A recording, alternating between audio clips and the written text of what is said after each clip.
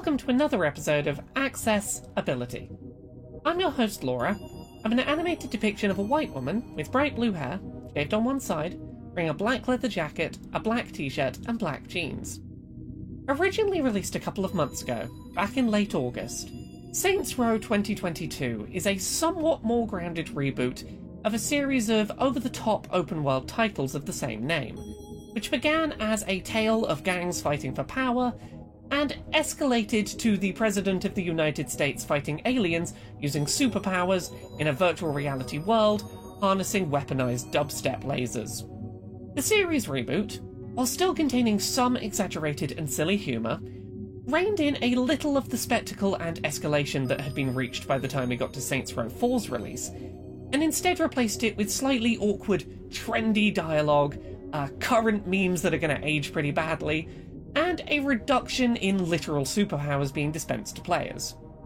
While the rebooted Saints Row released a couple of months ago at the time of writing this video script, there was one aspect of the game that I've been meaning to make a video about for some time, and have only just had the opportunity to revisit.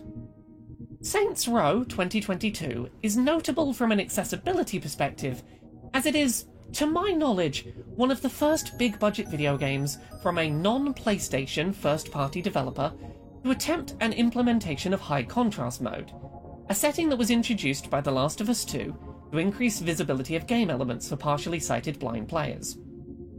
Since the mode was first introduced, and has started to become somewhat of a first-party standard on PlayStation, I've been advocating for more developers outside of PlayStation Studios to try their hand at implementing the technology in their own games.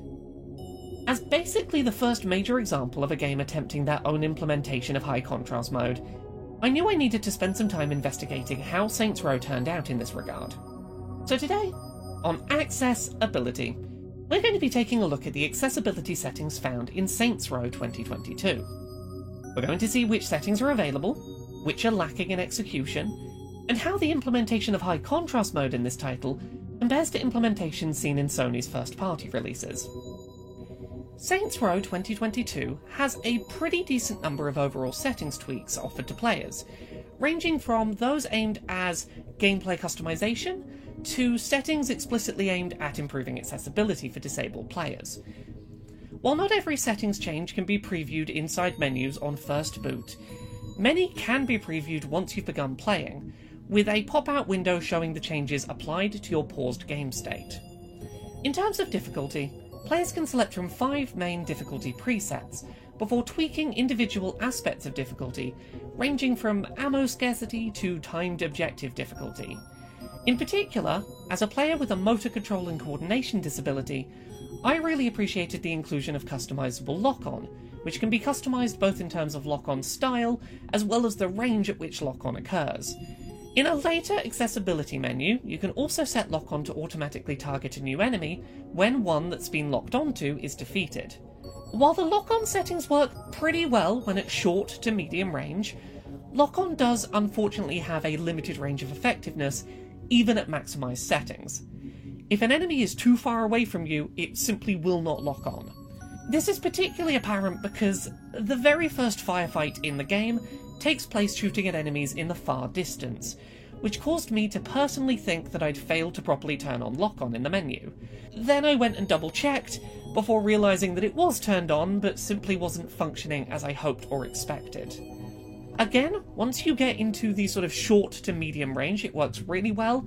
It just doesn't function at all at long range.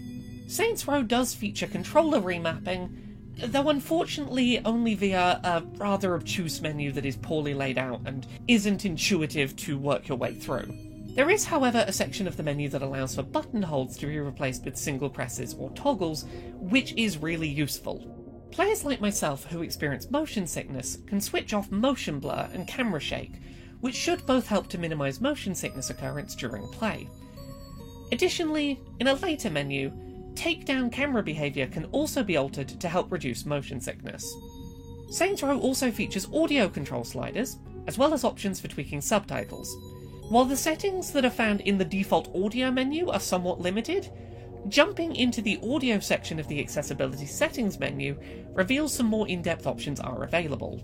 In a setting that I'm really glad to see becoming more common as an autistic gamer, Saints Row allows for critical dialogue audio to be boosted in prominence in the overall audio mix, quieting other sounds a little or fully during dialogue exchanges, with contextual but non-critical audio sources able to be made more quiet using individual sliders. This is all really helpful for me, as I often struggle with picking out dialogue in scenes with too many distinct sources of audio occurring at the same time. A similar feature was also recently present in God of War Ragnarok, and it greatly improved my experience with that title as well. In terms of subtitles, players may be disappointed to learn that Saints Row does not feature dedicated captions as an option, only a subtitle option for dialogue. Speaker names can be switched on, and background opacity can be altered, as well as size of subtitles being increased too, with ambient chat bubbles able to be switched on to highlight background conversations in the world as text. The largest subtitle size available is fairly average. It's not the largest I've seen, but it's certainly not the worst that a game has ever offered. The option also exists to change all text into capital letters, which for some users may improve legibility. Unfortunately, subtitle timings are often not well synced to spoken dialogue at all, either appearing considerably before dialogue or considerably after dialogue. So, for players like myself who use subtitles in conjunction with audio, the experience of reading along with dialogue may be distracting.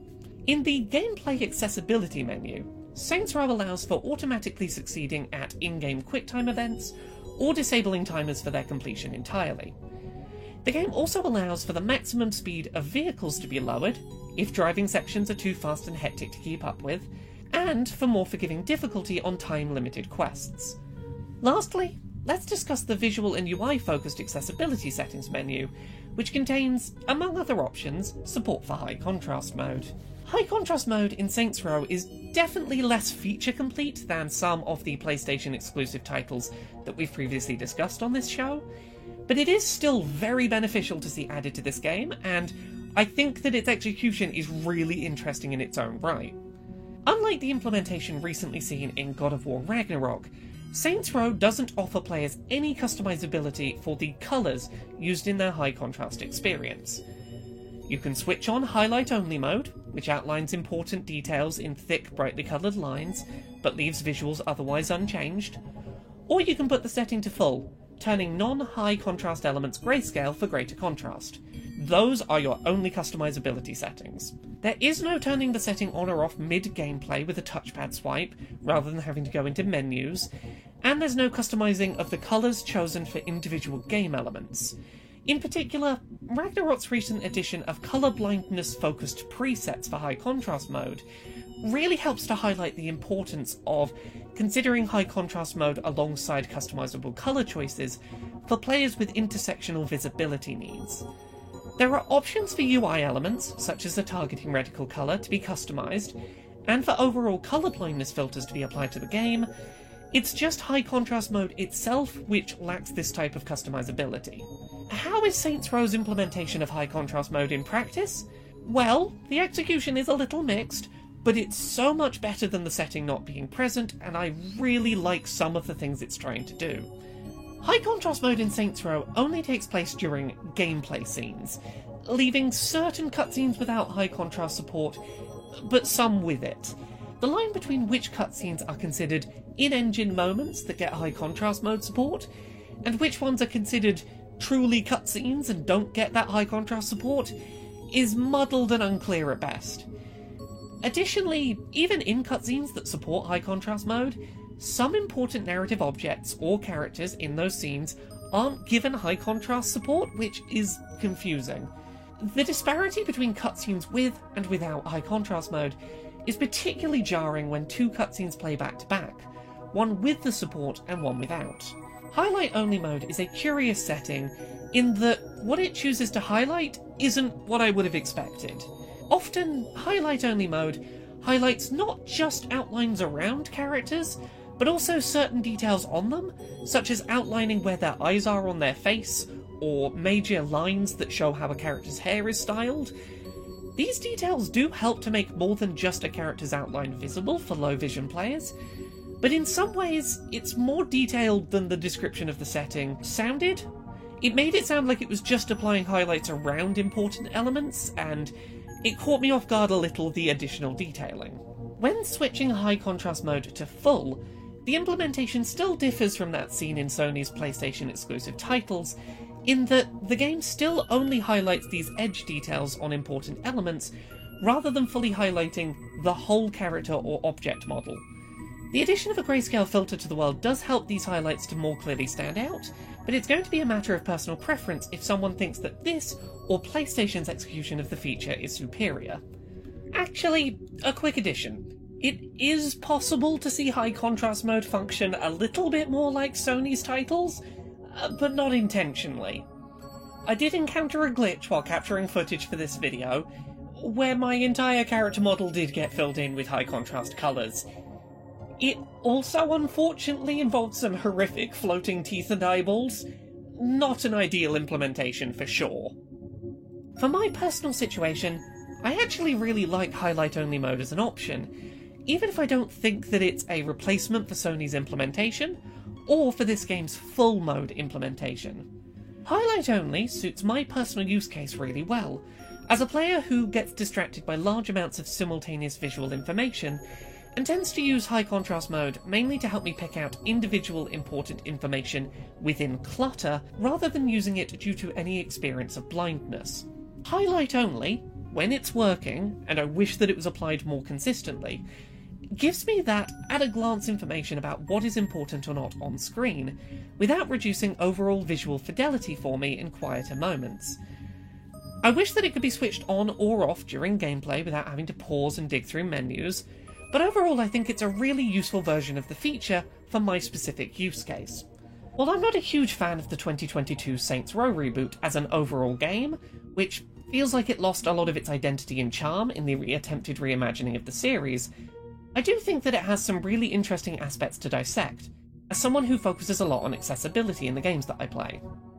While lock-on doesn't work at certain distances, and high contrast mode doesn't work in certain cutscenes, I really appreciate the application of audio dampening during dialogue moments, and the introduction of highlights-only mode for high contrast visuals as an option.